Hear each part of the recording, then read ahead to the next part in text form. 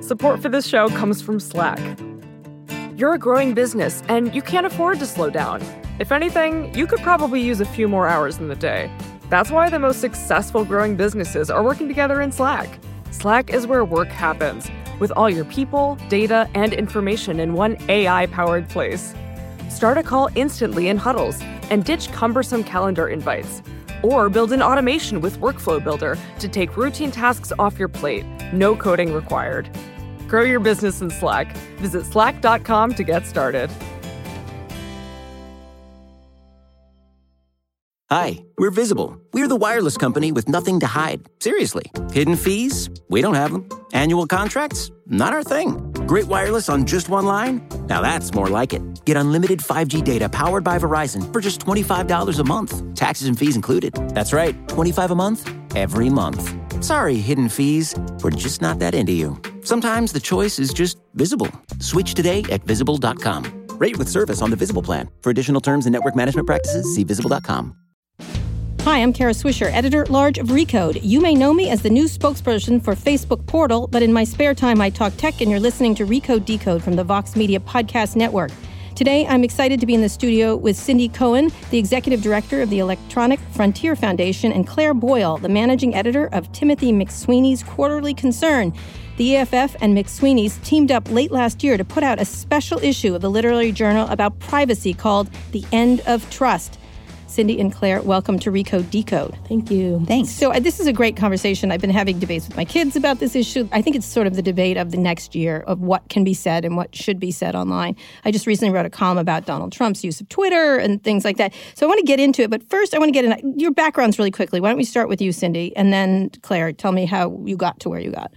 Well, I'm the executive director of the EFF. I was the legal director for EFF from about 2000 to 2015, right. So through all of the copyright wars and things like that. I started doing digital rights in the 90s, though. I was counsel in one of the cases that freed up encryption technology, which is how you have security online from government control. And it's, the work that I and others did to free up encryption is why you can have a private conversation or buy something online. Mm-hmm. So I've been involved. What got you interested? What was the... Well, I actually have a background in international human rights. That's what I went to school for, and I worked at the United Nations. And but when I got to San Francisco in the early 90s, I met some of the early internet folks, some folks who were working for the Free Software Foundation. And it just became really clear to me that this digital world that they were already living in and that we were going to be joining was going to have a whole lot of really interesting questions about people's rights and our constitutional values. And I got lucky enough to get asked to join in one of the earliest fights. The crypto case was really a First Amendment case. Right. And the Electronic Frontier Foundation, for those who don't know, is a group here in San Francisco that... we work to protect your rights when you go online. So we were founded in 1990, so we predate the World Wide Web. And we were founded by some early internet folks who really recognized that we were going to have to think through a lot of our rights and the balances of power between us and the government and us and the corporations as we moved into the digital age. And they wanted to make sure there was an organization out there advocating for users and for freedom. So you'd call it sort of like the ACLU for the internet in a lot of ways. I mean, I think of it that way. Yeah, we certainly do, although my friends at the ACLU often point out that they are the ACLU for the internet. So, yeah. But yeah, we work in the same set of issues around how the Constitution interacts with people. Right, and it's never been more important than right now. It's astonishing after 20 years. Like, this is sort of the time where now it's really starting, some of these issues are really coming to the fore, 20 years, 30 years. Yeah, we're 28 years for EFF. Yeah. I think, when we started talking about this, it was kind of a niche thing, and we were often talking about the future, and we were like, you may not care about this now, but you're going to care about it in the future. And now we're at a time where if you want to get a job, if you want to find a place to live, but having access to the digital world is crucial for the vast majority of people, certainly in the United States and increasingly around the world. So these issues become much more real to people. Absolutely. And Claire, tell me about your background, how you got to McSweeney's. Of course, explain what that is. It's a wonderful publication. Yeah, McSweeney's. So McSweeney's is a publishing house based in the Mission District of San Francisco. We're entering our 20th year, actually. Mm-hmm. Wow. So it's funded 20 years, or it was started 20 years ago by the author Dave Eggers. Mm-hmm. And it started just as a literary journal that he made in his kitchen. Mm-hmm. He actually said that when he started the issue, he said that there would only be 56 issues ever made of this journal, which is a little frightening because we're working on our 56th issue right now. Oh, dear.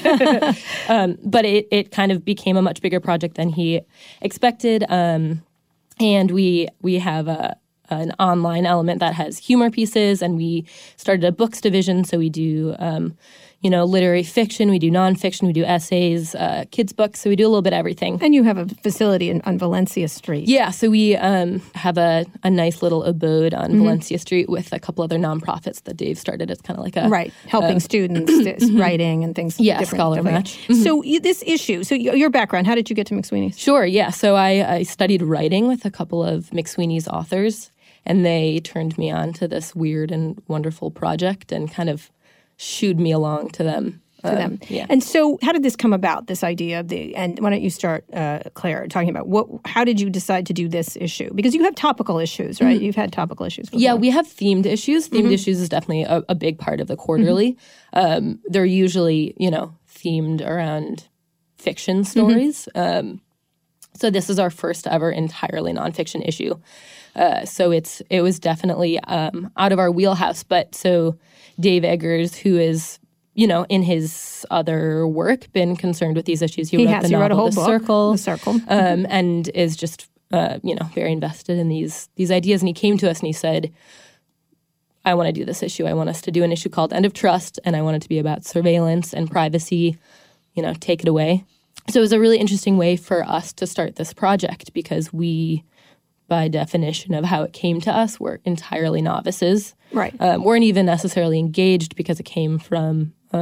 Dave had an interest in it. It was his interest. Right. And The Circle was about Google, essentially. It was sort of a Google, better book than a movie. Right. But it was... Some may say. It was not a good movie. I recently saw it, just not a good movie. Could have been. But the concept was that these giant platforms are ruling our lives and sometimes in frightening ways, essentially. And so that was the concept. And so how did you guys get involved? So they're novices. They don't know a lot about it beyond Dave's books. Well, they reached out to us, and one of my designers, Soraya Okuda, had worked with Dave in the past. And so I don't know who... I think McSweeney's reached out to Soraya and said, would EFF be interested in doing this? We have long been recognized that if we're going to build a really good digital future, it can't just be the lawyers and the technologists who are thinking about it. Reports from time to time. We put out reports. We actually did a whole volume of speculative fiction a year or so ago where we had just friends of ours who were fiction writers write some pieces for us. But we'd never done something as professional as this. And so McSweeney's reached out and said, would you help us? We were delighted because this endeavor of building a digital world that we all want to live in is it's a big one, and it requires people with all sorts of skill sets, not just, we're primarily lawyers and technologists at EFF. Right. But you're trying to get through, like, speculative, what is that, like a Black Mirror episode you were trying to do there? It's a whole bunch of, speculative fiction is a kind of science fiction, although science fiction purists will probably cringe that I said that. But I think you can't build a better world unless you can envision it. Right. And you also can't be clear-eyed at our world unless you describe it really clearly. And so this volume is really about the clear-eyed view of the world we're in right now. Right. And then the fiction work is really kind of how do we take the next step? I recently was telling a bunch of people who make products at these companies what they should do is every time they think of a product, what is the Black Mirror episode of it? Like what would be the bad story here, that would make us very upset? What's the worst case scenario? And some of the companies are starting to reach out to science fiction writers and have them do some of that thinking for them. And I think that's useful. Too long, I think, folks in Silicon Valley really couldn't step outside of their own experience of things and look at how somebody might misuse stuff. We'll start with the Terminator, maybe. Which is funny, right? I mean, because we've got science fiction is a whole genre right now, especially, I think, really overloaded with dystopian futures. And I think that's a reaction. Sure, they all are, actually. And I'm almost, at my point, trying to pivot towards the other side. I keep joking that, sexual politics aside, I'd like to get back to the Jetsons and away from Black Mirror. On Black Mirror, San Jacinto is the most popular show, which is a hopeful look at the future, which is interesting. So you guys are figuring out what to do. Talk about how you brought in writers and what you were thinking about. Did you solicit writers or what? Sure, yeah. So when we started thinking about this project, we sat down and we did some research and we started educating ourselves, which was a big chunk of this project. And we just kept hitting upon this realization that we needed some smart people on board. And that's when we reached out to EFF. And thank God they were interested in being a part of it because this issue would not have existed and would not have been the thing that it is without them. So I think, like Cindy was saying, it's this really awesome marriage between everything that EFF has been working on and their razor sharp and reviews. how did you decide who you wanted in it? What was it? Sure. So then we started, I think the first person I reached out to in the community was actually Cory Doctorow, who generously threw me a list of like 30 to 50 people to just start, reading their work. So that's where I started. And I just read a bit of everyone that he gave to us. And we started putting a list together and we talked to EFF about it. We had a meeting and we kind of went from there. And then we solicited. All the pieces are solicited except for, I think, one. So we asked for we had an open call for submissions as well and read a bunch of them. And one of the pieces in there was pulled from that. And what were you looking for, Cindy? Because you also want, the end of trust, there's people who don't agree with you. So did you want to create that, the idea of a debate, or just this is like, here's the 10 things we need to be worried about? We tried to actually have people with different viewpoints, not necessarily a debate. There's not really a debate inside the book very much. But we did have people. It's called The End of Trust, so that kind of sets the tone for a little bit. But, so we had some, people who think kind of on a, Ethan Zuckerman, who kind of is a wildly intelligent technologist. We have people who track things. We have people who do other things, kind of different pieces of where trust is ending, really. Whether you're looking at, Mr. Snowden's pieces about the blockchain. This is kind of the end of trust of money, right?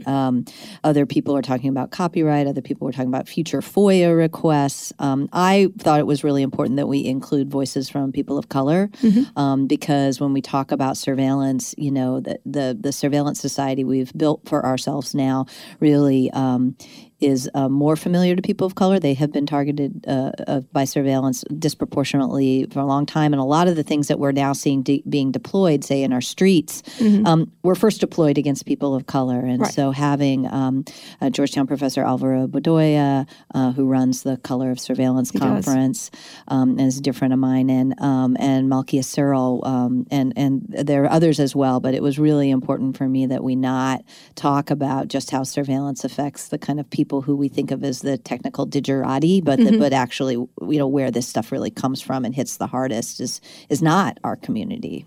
Right. So, Claire, go through some of the writers and what they wrote about. So go through. Sure. Yeah.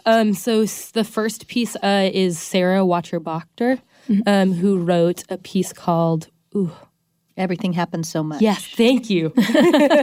Nailed it. And so she wrote a piece about her experience going and giving a talk at Google about her recent book that talks about, the biases within algorithms and how that is created through who's making these products. And she's, talking to Google about this. Who's making these products. And she actually, she actually opens her talk with a Google Maps kind of hiccup they had where they were putting how many calories were burned if you walk a certain distance and, relating that to how many cupcakes that would be.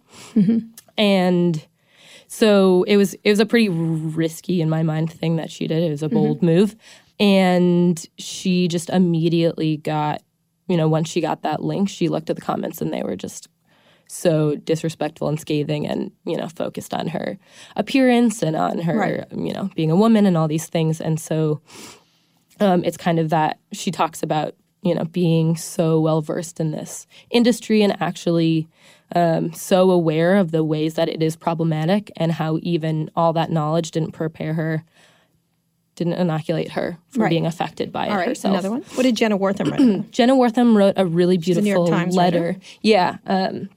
She wrote a really beautiful letter about, when you walk into like a convenience store and there are those cameras that you can see yourself on the screen. There's this kind of, trend of taking a picture of yourself in that camera on the Jenna screen. Yeah.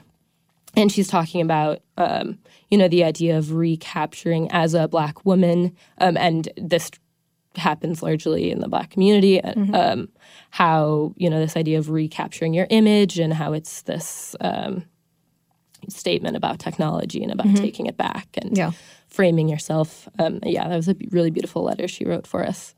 Some other pieces. Cory Doctorow wrote a wonderful piece about peak indifference and privacy nihilism, which was a really important topic I think Cindy also wrote about in her foreword for.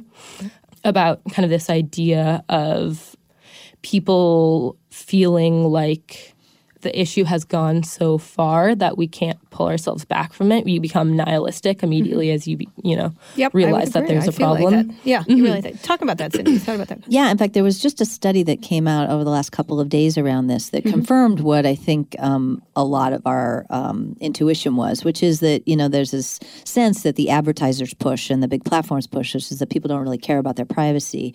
What we're discovering is that that's actually not the case. People just feel unempowered. They feel like there's nothing they can do, that they can't really function, that they don't really have a choice or a voice. And you see that with click-wrap contracts that are supposed to be contracts but really aren't, right? They're just a thing you have to agree to in order to do something. Right. And so I think one of the goals that we had for this, and it's called the end of trust, was to not make people feel like at the end of it, that they should just either unplug all their devices because they're not going to do that, right? Or just give up and go away. I mean, we want people to feel empowered, not disempowered by the truth, and that's actually tricky. And Corey is, works with EFF as well. Is right now fighting a really bad copyright proposal in Europe, but he's one of the best people to fire people up with the idea that you're truth. not disempowered, because you do feel that way. Like, what do you even like through? We'll talk about this in a little bit with Facebook. You don't know what to do. Do you need to just go off it, or do something to make them change, or at least demand changes? And you feel, which is one of the many. And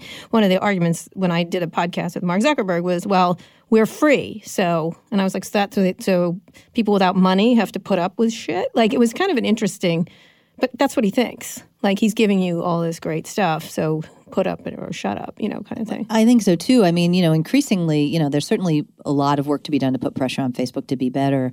Most of the pressure that we put on them is to empower users, right? And one of the best ways to empower users is to let them go. I kind of have been saying that Facebook doesn't really have users or customers. They have hostages at this point. And letting people go, giving them the tools so that they can take their data and leave and go somewhere else, or use open APIs. I mean, I think the other thing that we all really need to resist is the idea that there is only one network or only two networks. Like, we need to develop, this is some of the work that my friend Brewster Kahle is doing at the Internet Archive to build a decentralized web so that we don't have to put so much pressure on Facebook because people can leave. Or the giant platforms. There are other good options. This idea that there's 5 giant platforms and everything is there. There's 2. Well, it depends on what you're platforming for, right? If you talk about Amazon, which is the back end of so many other things. That the problem that that I think is most worth talking about is like, well, first of all, how did we get here? Because the internet was designed to be the great decentralized Yes, and we're going to place. talk about that next. And then how do we get out? All right. Can we get back? We're going to talk more about this really terrific issue of McSweeney's. It's called The End of Trust. We're here with Cindy Cohn, the Executive Director of the Electronic Frontier Foundation, EFF, as it's better known, and Claire Boyle, the Managing Editor of McSweeney's Quarterly Concern. Support for this podcast comes from Constant Contact. If you're a business owner, you already know that it's really, really hard to cut through the noise of everyday life. If you want to connect with your customers, you need to break through the noise. You need Constant Contact. Constant Contact is a marketing platform that makes it easy to reach new audiences, grow your customer list, and connect over email, text, social media, and more. Whether you're a marketing guru or just learning the ropes, Constant Contact offers writing assistance tools and automation features that make it simple to say the right thing at the right time.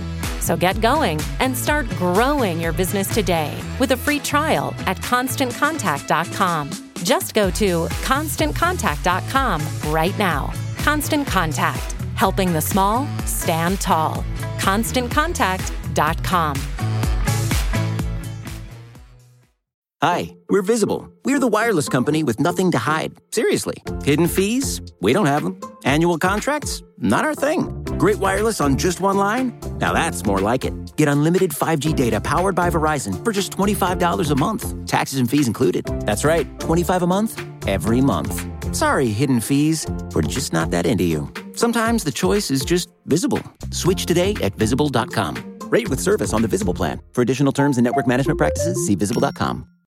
We're here with Cindy Cohn, the executive director of the Electronic Frontier Foundation, and Claire Boyle, the managing editor of McSweeney's Quarterly Concern. We're talking about a new issue of McSweeney's that EFF worked on with them called The End of Trust, and it's about all kinds of issues with different writers discussing stuff. And we talked about some of it, including technialism and other things. I want to talk a little bit more about the issue and some more stuff. Claire, talk about some more of the stuff, and then I want to get into these big issues about what you just brought up, Cindy, about 5 platforms or whatever. How many? I think there's 2. You think I do agree with you that possibly there's 3. And where we go from here and how it devolved into this. Sure. So we got a great piece with Snowden. Edward Snowden, in which his lawyer at the his attorney at the ACLU, Ben Weisner, interviews him, and it's this really endearing conversation. So the concept is that Snowden is explaining blockchain to his lawyer, but they also have this just really great dynamic because they have a closeness that you can tell through the interview. So that's a favorite for that reason. There's also this really great line in the intro that Ben wrote about them getting together over vodka for Ben and milkshakes for Snowden. Just love that image of them. And I think it's a really good representation of the issue as a whole because you've got this expert who has such a wealth of information trying to, explain it to a larger audience. And I think that's how we see this issue as a whole is we take, what McSweeney's is trying to do is take EFF's the more complicated knowledge stuff and kind of introduce it to a larger audience, make it palatable, make it understandable. Right. And another interview actually that I think does that really well is the Trevor Paglen, Julia Angwin conversation that they did, moderated by Rehan Hermanchi, who is also incredibly smart and knowledgeable about these issues, but kind of plays the part of the reader, asking questions and clarifying and digging into the issues. And the issues they talk about. Julia's been big on privacy issues. Absolutely. She's written a lot and started a new company. Right. And this is about just privacy in general? Yeah, that one is kind of a capstone interview. They talk about mass surveillance primarily, but it's kind of a great, it comes early in the issue for this reason. It kind of lays out just a primer for And what about copyright? Copyright is covered in this, Cindy? I don't think there's too much copyright in it because it really was aimed more at privacy and surveillance and stuff. I mean, this is not reflected in the volume, but, a lot of the surveillance techniques that we're now seeing deployed in other contexts were developed under copyright, right? Where, the industry insisted that a lot of technologies be built so that you could watch what users do because you can't trust users. And the story was that you can't trust users because of copyright. But now Which they were trying to ferret out, the copyright that was posted on all these platforms, which was the fight of the last era, right? That's right. Of media companies getting their stuff hijacked by Google, mostly Google's and others of the world. Right, but when you implement a system like the one they're trying to do in Europe right now, or the SOPA... Explain that. Yeah, so there is a part of the European copyright directive that is being negotiated right now. It just got kicked over for a little while. And the pressure will be on anybody who hosts other people's speech, which is all the platforms, that they essentially have to put in filters, that anything that you might upload to the internet has to go through some filter that gets checked to make sure that it hasn't been claimed as a copyright infringement by somebody else before it gets posted. Right. And a lot of this does have to do with how lazy they were in doing this in the first place by just opening platforms up.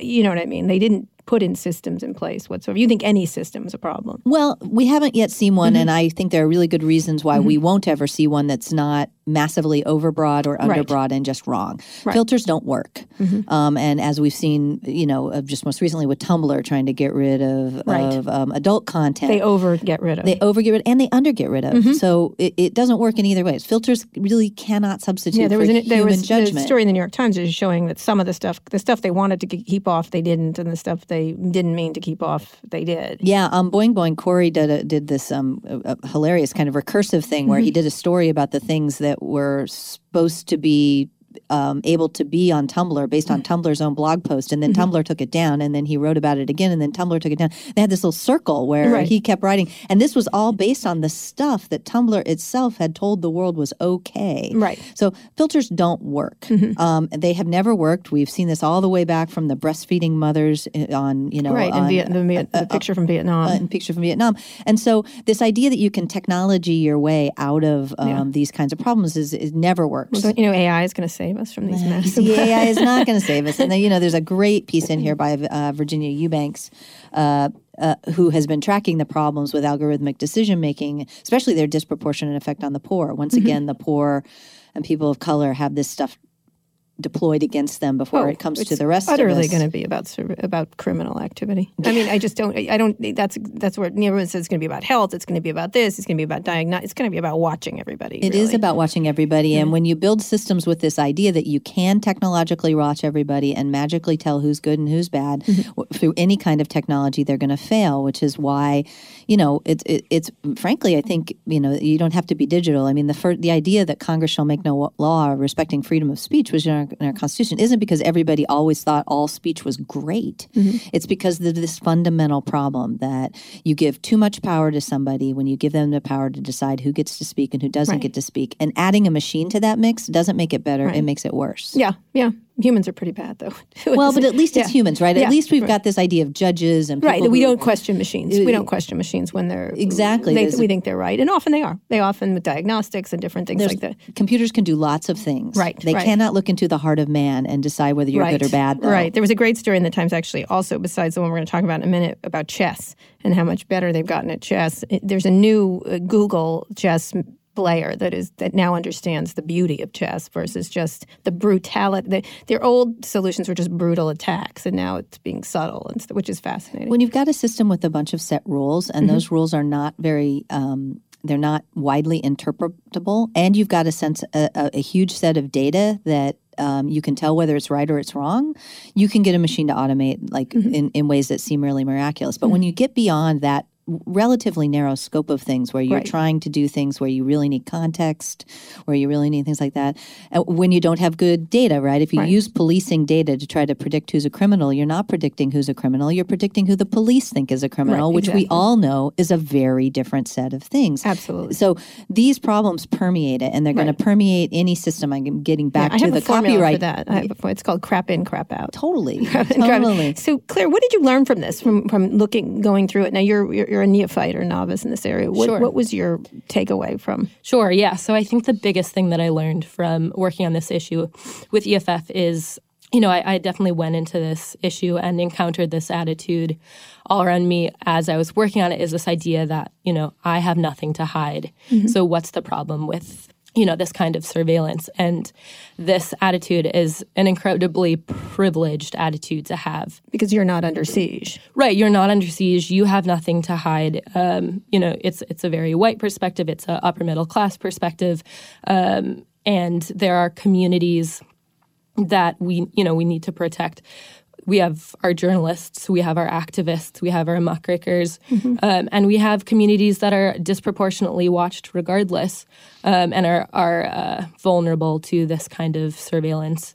And thinking about these issues as individual rights is, I think, the biggest problem from the get-go, instead of thinking about this as a collective right. This privacy protection against surveillance is a collective right, and we have to work, all of us together, to provide it for. Well, it's also not started that way, Cindy. I mean, it's a creep in a lot of ways. That you can do these things, you sort of start. It's the sort of boiling the frog kind of thing. Is you're used to it, and then you let Nest in your home, then you let this in your home, and this is easier for Amazon to have a key to your house, and on and on and on. It does, and it's met with. What's interesting, I was talking about an antitrust lawyer the other day, and they're like, the problem is we can't prove consumer harm because people like it. You know what I mean? We have to change the idea of what antitrust is, for example, because it's more and more convenient. It's more and more stuff that you want. Can you talk a little bit about that? Because surveillance can be it can be not sort of a malevolent seeming in the beginning. Yeah, I think that it's one of the things that humans have a hard time with, right? They have a really hard time with a small thing that happens here that could lead to a big problem down the line, and they have a really hard time if you can't see direct causation between one and the other. And surveillance is one of those issues where both of those things exist. And so it's hard for people to think, it's hard for people in our age and our generation right now. People who lived through World War II, there's not a Holocaust survivor who doesn't understand the risk of having big databases in the hands of anybody that will allow you to be tracked. Right. So, and certainly people around the world, when, I go to Cambodia, I go to, any place where there's been a massive human rights violation. Almost all of them have been fed by the data that is collected by the people, because that's how you figure out the people you want from the people you don't, whether it's Hutus and Tutsis or whatever. Yep. I had an argument with one of the Google founders about this, and they're like, we're nice people. I go, today. Yeah. And I said, and who knows who's going to run it? Like, your information in the hands of a bad person, I don't even want to think about it. Yeah, and even a good person who doesn't understand the broader context can cause trouble. But yes, and just if you build it, they will come. This data doesn't stay in the hands of angels. It certainly doesn't all around the world. And it's one of the things that for instance, that Apple said to the FBI around opening up the iPhone. They said, well, even if we do it for you, what do we do when the next government comes walking? Now, that's not Apple holding the data. That's Apple holding the keys that lets them into your data, but it's the same problem. It is the case that I think people have been, kind of the tiny little cuts on people's privacy have been visible, but they've all felt tiny. And what you haven't seen is this gigantic infrastructure back behind things that is collecting all that data, organizing that data, analyzing all that data, and increasingly running it through algorithms. Of which only a few companies have the power, right? The two companies, you and I were talking about this, but the two companies I think would be Facebook and Google, or Google particularly, who have... For sure, in terms of the consumer collecting of the data, there's a lot of AI being sold, though, to back-end companies. Your data doesn't just stay Facebook, Amazon has a tremendous amount of data on all of us. They're pretty jealous of it. Facebook will say they don't share it, but they kind of de facto share all the information you would need to get there. They say they don't sell it. Yeah. They share it. And the way that they share it is also just a little disingenuous. But there's a lot of companies that are scooping up a lot of this data. Big Axiom and the others. Yeah, Google has DoubleClick, and so Google itself is collecting a bunch of data, but DoubleClick, which is the ad network, is collecting a huge amount of data, and from lots and lots of places. And we have a tool that EFF builds called Privacy Badger, where we help protect people against third-party cookies and other things. And my team there does a lot of analysis of who's doing the most tracking, and Google by far, head and shoulders by far, because it's about 80% of what you do online is trackable by Google at this point. Through your maps now and everything else. So they are big, but there's a lot of other companies that have access to this data, that do stuff with this data they're doing. So, it's important to talk about Google, but it's also important not to get too myopic, because even if Google didn't exist anymore or wasn't doing anything bad with them, there's a lot more companies. So we have to think a little more, I think, holistically about what's our approach to our data, and what are the models we want to think about for our data that we want to apply to the big guys that we see, but also a lot of the big guys that we don't see. We don't see. Now, Claire, one of the things that people think about is sensors. And did you have stuff about that, sensors and surveillance, like in China, actual cameras and things like that? So we had a lot of people talking about this citizen, I forget what it's called, the kind of citizen rating system that they're starting to put in China. In place in social China. Scoring. Social scoring, which was an episode of Black Mirror. But go ahead. And is now happening in the real world. Right. It's bonkers. I really didn't. It sounds science fiction. I actually didn't believe it the first time I heard it, which is essentially that everything you do, if you show up late to work, if you jaywalk, that all gets is being watched, being recorded, and being folded into your score, and that affects, if you can buy movie tickets, if you can get visas, if you can whatever it may be, that will affect how you interact with the world. And so it's already, being proven to change behavior dramatically. And I think a lot of people touched on the fact that that's not inconceivable. Yeah, was there a sense of why they're allowing it in China? I think it's going to come here. I think there's already things happening here with a lot of companies that do this in order to get credit. Now, credit's always been that thing. They judge. There's a whole problem with credit scores. Of course, people are unfairly, and so they're like, "We'll make it better. We'll make it so we can look at your social feed. We can look at this." And it probably does make a better judgment of whether you're going to default on a loan or whatever they're trying to give you. But at the same time, it adds more and more data that may be misconstrued of whether you're to other things. There's one issue of getting a credit, and there's another issue of how you behave as a citizen. Right. And it's how far do you want to take that? And once it becomes, you get deducted for Jaywalking. Jaywalking or criticizing the government. I jaywalk all the time. Speaking ill of people in power, then that becomes really dangerous and frightening. And who decides those things? Right. Cindy, what do you think of China right now in terms of, because one of my things I talk about a lot is that when I interviewed Mark Zuckerberg, he's like, well, you may not like what I'm doing, but what they're doing in China is worse. And so I call it the Xi or me argument. And I'm like, I don't like either of you. I don't like him more, but I definitely don't like you either. And it was a really interesting question. It's like, should we let China run the next internet age, essentially? And this is a country that just absolutely does surveillance probably better than any other country at this point. Yeah, I mean, I think that there are facial recognition. There are real concerns here, and they can point the ways to some things that are especially troubling. I mean, I think that our ability to control what happens in China is pretty limited. It's important that we pay attention to it. Yeah. But for instance, one of the problems that they had in China with their facial recognition system was that it, just like the facial recognition systems here, it really does a really poor job of recognizing people of color. Yes. What the government of China did, at least according to the news report I read, is they went to the government of Zimbabwe and they bought all of the driver's license and identity cards data from the government of Zimbabwe so that they could train up their systems on black faces. So, one of the things that we hear a lot about artificial intelligence and the kinds of decision-making, machine learning decision-making as well, the answer to a problem to the system is just more data. Right. But that ought to be really frightening to people. Yes, it is. And that's, in fact, I had Kai-Fu Lee talking direction. about that. He said China's going to prevail because it has just more data. One of the reasons Google might be wanting to, Google denies this, but I don't believe them, that they want to go to China because they need more data. Because the Chinese companies are beating them on that issue.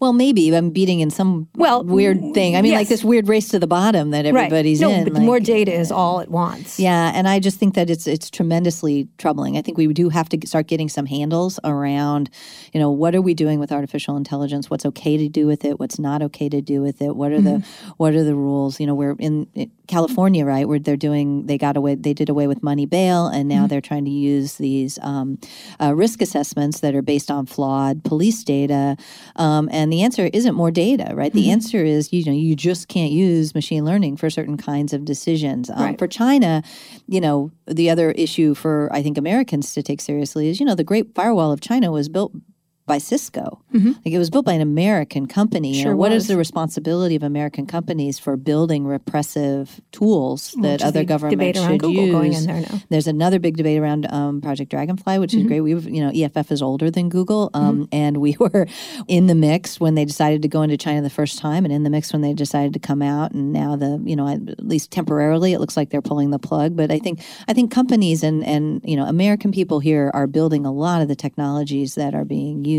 or training them. Like we have to have a serious conversation about what does it mean to be repression's little helper, and is that although what their argument is we'll make them better. Yeah, no, I'm like they'll make you worse. That story. That story is just let's just say as people who are technologists and scientists, like I believe in evidence-based decision making. There is no evidence whatsoever that engagement with the Chinese government has been an improvement for human rights. That was the story about Most Favored Nation station. That's been the story over and over again. The data is clear that engagement does not bring better human rights. No. So if that's your tool, you need a different tool. But we have no leverage. Well, we might have levers if we wanted to pull them, but I think that the idea that merely engaging with any country, but certainly China, would lead to better human rights abuses has been thoroughly disproven. Right, Claire, was there a favorite article that you liked in the? Don't you dare ask me that. I just did. Is there a favorite topic? They were all wonderful. So I think one that I really dove into and was really interesting for me to work on was the piece called The Digital Blues by Jennifer Cabot. And who is Jennifer? Jennifer Cabot is a writer, a nonfiction essayist who took this year-long quest to figure out, she was just aggravated by this question of why everything in the digital space is blue. All the icons, all the links, all the everything is blue. Why is blue everywhere?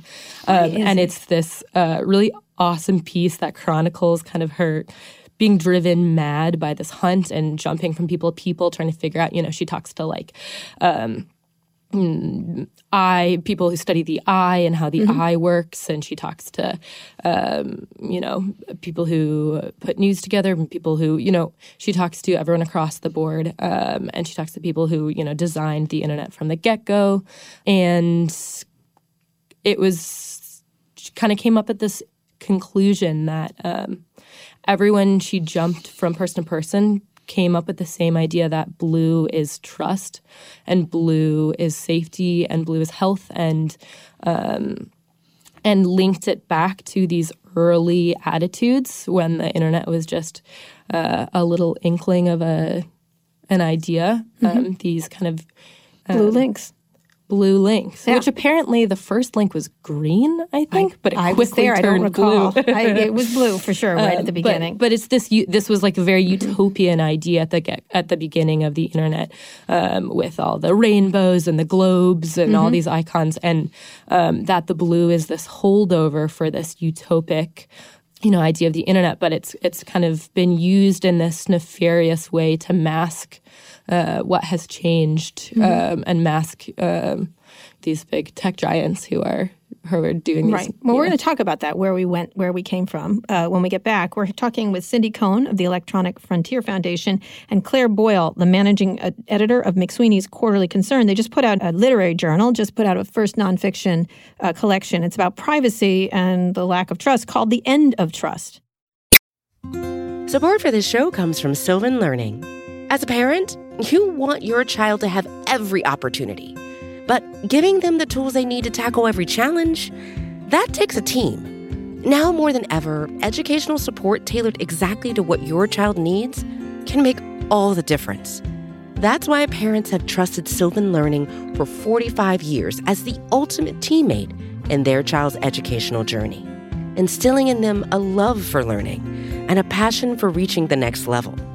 And Sylvan's Insight Assessment can identify gaps in learning and areas that could be of concern for your child. It's a 360-degree view into your child's learning that you can't find anywhere else, and helps ensure that your child didn't miss something in school that might put them at a disadvantage in the future. And right now, it's the best price of the year at $29. Go to sylvan29.com to learn more and get your child's assessment for only $29. That's SYLVAN29.com. We're here with Cindy Cohn, the executive director of the Electronic Frontier Foundation, and Claire Boyle, the managing editor of McSweeney's Quarterly Concern, talking about the latest journal, which they did together, called The End of Trust, and it's about big issues today.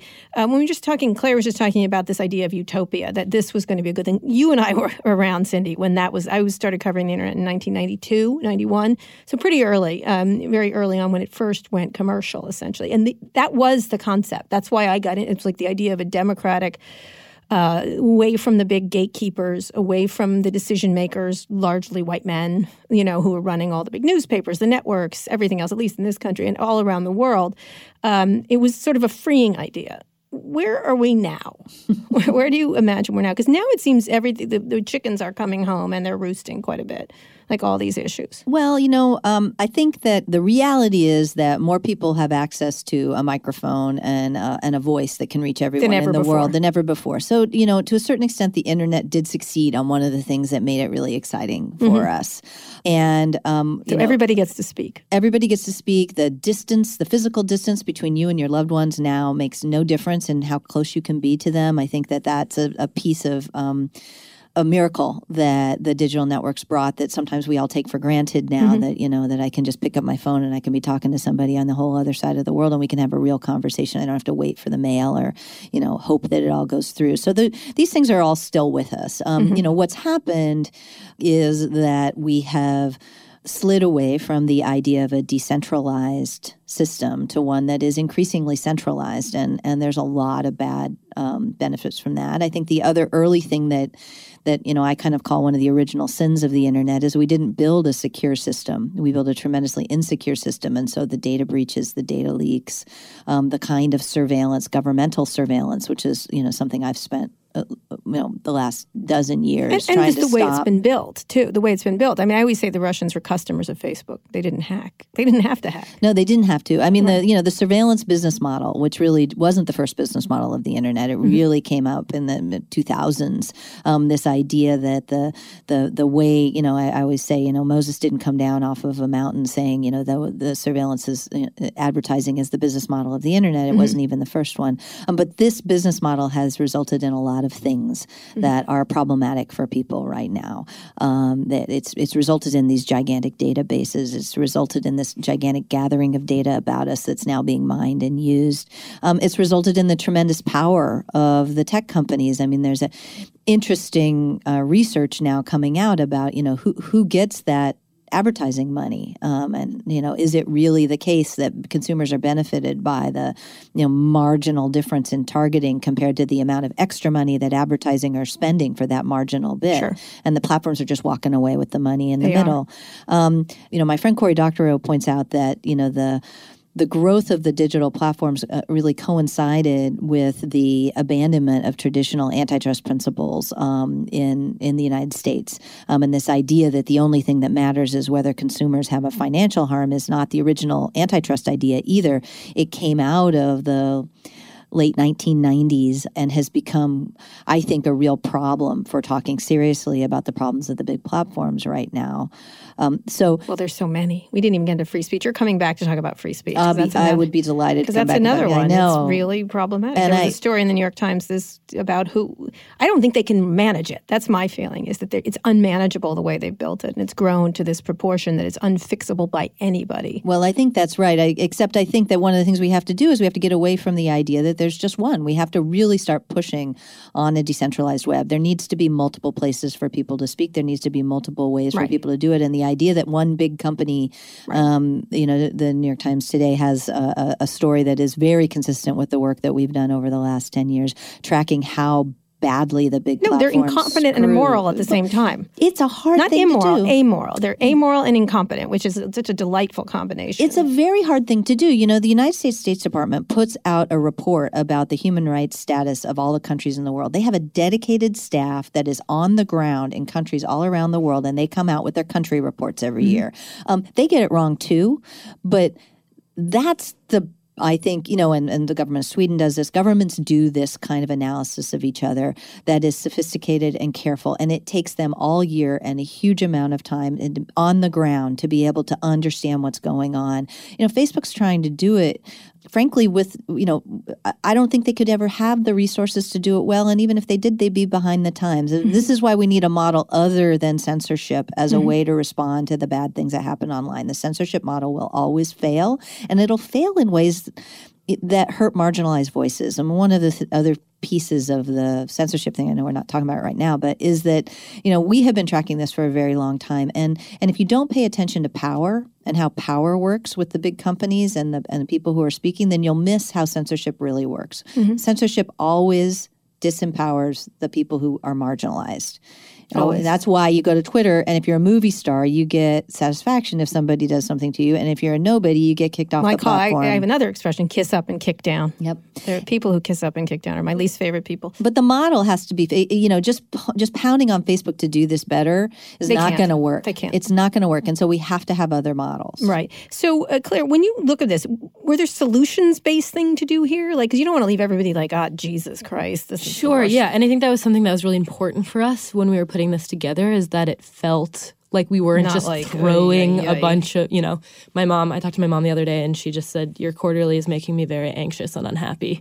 But she hasn't finished it yet, so maybe she'll feel empowered by the end. Right. But yeah, so we wanted to kind of weave in these solutions and this feeling that we can pull this back up together.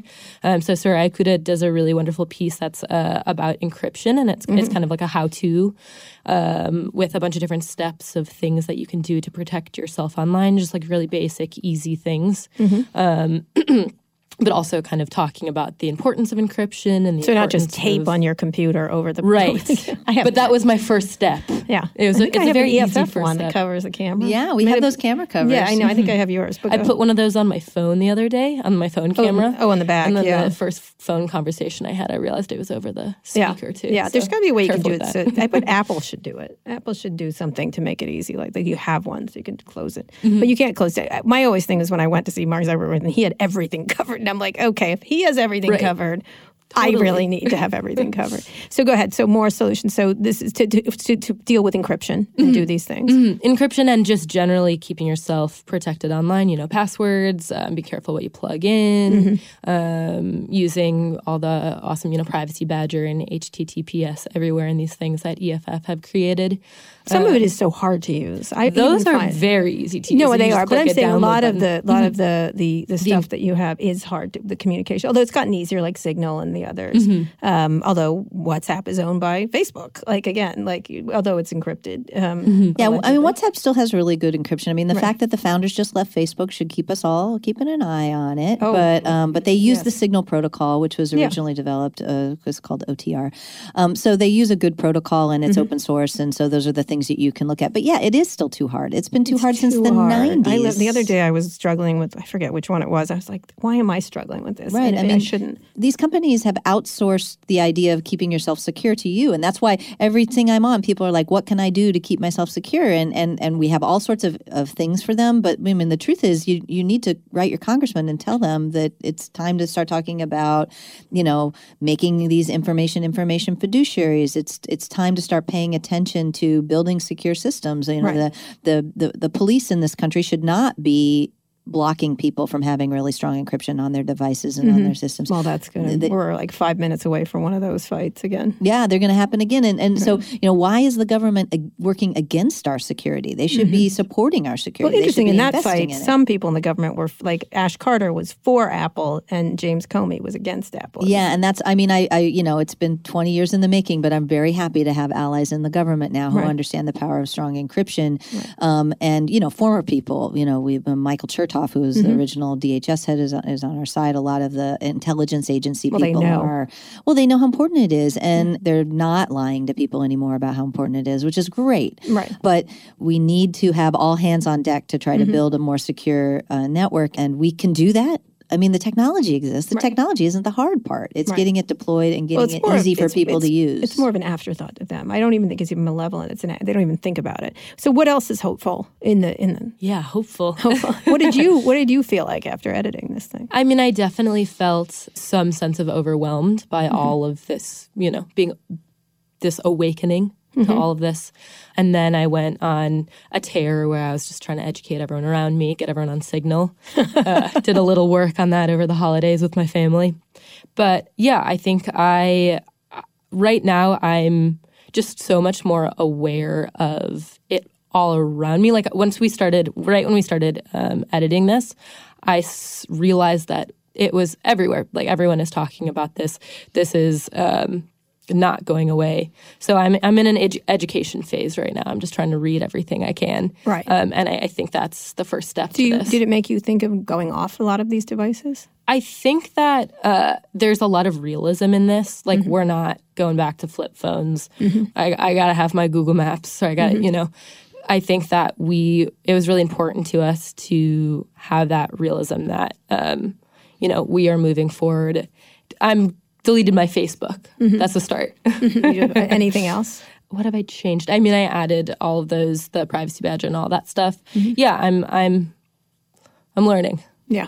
How did you feel after it? Well, you already were ensconced in this. I mean, I think that the thing that was most important to me, and I talk about it in the foreword, is that we don't just leave people in the valley of despair, and that we talk about the way out. And I think technialism. Yeah, and I think that that's really important. And I think that we can do it. I mean, we have grabbed a hold of ourselves as a country, and we've solved harder problems than digital security. Absolutely. But we have to think of it that way. I mean, all the individual things that people can do are really important. important, but if the prevailing idea is that it's your individual alone responsibility. Defend your house. Yeah, It is. It's like that. Defend your house. It feels a little like that. Or, Milk your cow. or here's your car. Why don't you go out and research brakes? Right. And then, then you can have them. And I think that we don't do that as a society, and we shouldn't do that here. And that's going to require political action. It's going to require, legal action. It's going to require, regular old activism, the work that Soraya and others of my colleagues do, where they're teaching encryption techniques to people who need that. We talk about privacy as a team sport. Right. And so I want to finish up, Cindy, talk about where we are politically right now with the Democratic Congress. Once they open the government again, if they open the government again, what do you see happening from a regulator? You've got over in Europe, they're overreaching in a lot of ways. At the same time, privacy is it's a much bigger deal there. So part of the things they're doing there, I assume you support. Part of them you don't. California has passed a privacy bill, which some people think was enough, but it's certainly the furthest along of any of them. And there's no national privacy bill. Where do you see it going, very briefly? Where do you imagine we're going to go in the next year? Well, I have some dreams. I'm a really poor predictor of the future. I do think we're going to start to see the GDPR in Europe begin to have real effects. And the first couple of cases that the regulators pick to take are going to be really important. And we've been in communication with them about some of the things coming down the pike. Those are going to be interesting. We got to stop this copyright directive in Europe. That's a disaster. It's a filter machine. Here in the U.S., our California privacy bill needs a lot of work. Right. And I think it's going to spur a very big push for a federal privacy bill. Right. And the thing to watch for is whether it includes preemption or not. If the feds explain that. So preemption is when a federal bill comes in and it makes all the state bills not valid anymore. Right. And there's a lot of efforts by the big platforms to try to use a federal bill to squash any stronger privacy protections that we might get from state law. Right. A federal privacy approach is a really good idea, but not if it squelches the stronger state ones. And what would we want? So in California, it's a flawed bill, but it's the first massive, big privacy bill. How could that change here? Well, here I think there's a lot of efforts to try to dumb it down, and then there's our efforts in the ACLUs to try to bring it back up again. The biggest thing for us is a private right of action. That is, if you can have all the privacy rules in the world you want, but if nobody's actually empowered to protect themselves, they're going to end up being paper or only as good as the California Attorney General wants them to be, which is, can be good, but could be really bad. So we really think that people should be empowered to protect their own privacy. And that includes taking somebody to court when they violated your privacy. Right. And that's critical to us to get added to this bill. It was something that was in an earlier version that got stripped out in the end. Well, they don't want all those lawsuits, right? Yeah. Well, I mean, a few good lawsuits will change a lot of behavior. But that's what the big companies didn't want. Well, that's why they didn't. But that's why we need to have it, right? I mean, I think it's pretty easy to track what would be best for you right now by looking at some of the things that have the big companies worried because they're the big privacy violators. Not all of them. I mean, Apple's been pretty good on this. I don't want to tar across the board. Right. Neither do they. Yeah. They've been trying to point out the differences. Well, look, I like a race to the top. If you think it's in your business, it's funny. The Facebook was like, "Oh, he's doing it because of his business." I'm like, "Yeah,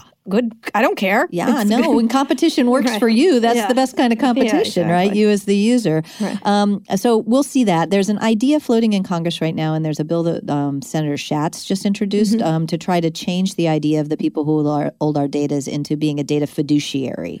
And this is like, your lawyer as a fiduciary is a legal word for somebody who has a special duty of loyalty to you, different kinds of duties.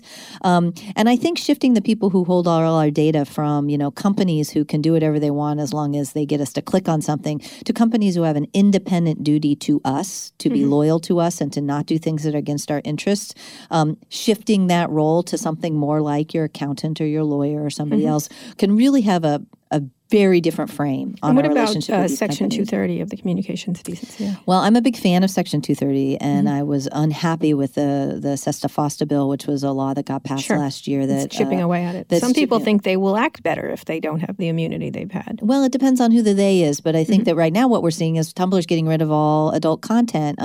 The pressure that they might be responsible This is a bill for that gives broad immunity to platforms, just for people who don't know. Yeah, Section CDA 230 says that if you host somebody's speech, you're not responsible responsible for what they say civilly. You're still criminally responsible, but you're not civilly responsible. And there's some state law, federal law stuff that gets into the lawyer weeds. And there are a lot of people who are mad at the big platforms who want to chip away at this. And the thing that we are very worried about is that what they don't see is that it's the users who suffer. If the platforms are worried about liability, they'll become more censorious. They become more censorious. They limit what you can do. And again, Tumblr has just decided that I think female presenting nipples are a problem. Like, this is the kind of stuff you get. Cindy. Female presenting nipples have been a problem since the beginning of time. Sorry. It takes me all the way back to one of my first things at EFF that I did was I tried to help these breastfeeding mothers who were sharing pictures of latching. Those malevolent breastfeeding mothers. Getting kicked off of, here we are. It's 20 years later and we're having the same stupid fight. Nobody likes boobs, Cindy. Big issue. Such a problem. So just lastly, Claire, what would be your next issue? End of trust? Was it going to be First Amendment? Were you going to do another one? Yeah, right. Well, you guys were talking about that speculative, science fiction. I think we found our next issue. Okay, all right. But we're sticking with fiction for the next couple issues. Yeah. But I think you should bring up First Amendment. I think it's the biggest for this how we speak to each other in these platforms that become amplified.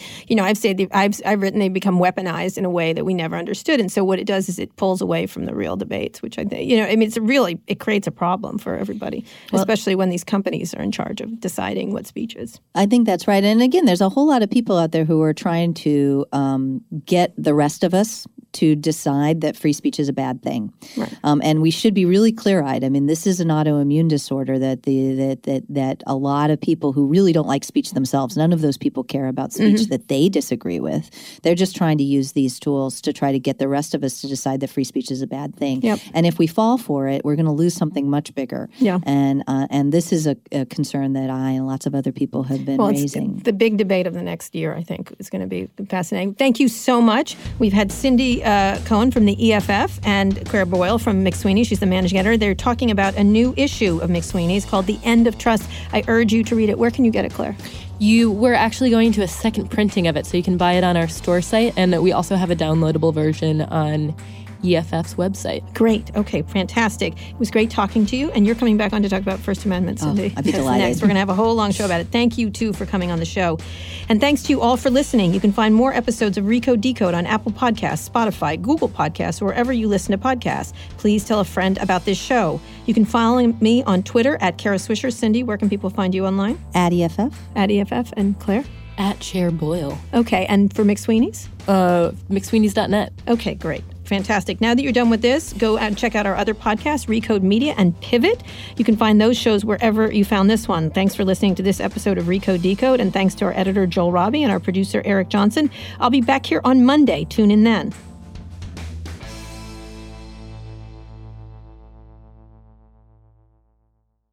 Hi, we're Visible. We're the wireless company with nothing to hide. Seriously. Hidden fees? We don't have them. Annual contracts? Not our thing. Great wireless on just one line? Now that's more like it. Get unlimited 5G data powered by Verizon for just $25 a month. Taxes and fees included. That's right, $25 a month, every month. Sorry, hidden fees. We're just not that into you. Sometimes the choice is just Visible. Switch today at Visible.com. Rate with service on the Visible plan. For additional terms and network management practices, see Visible.com.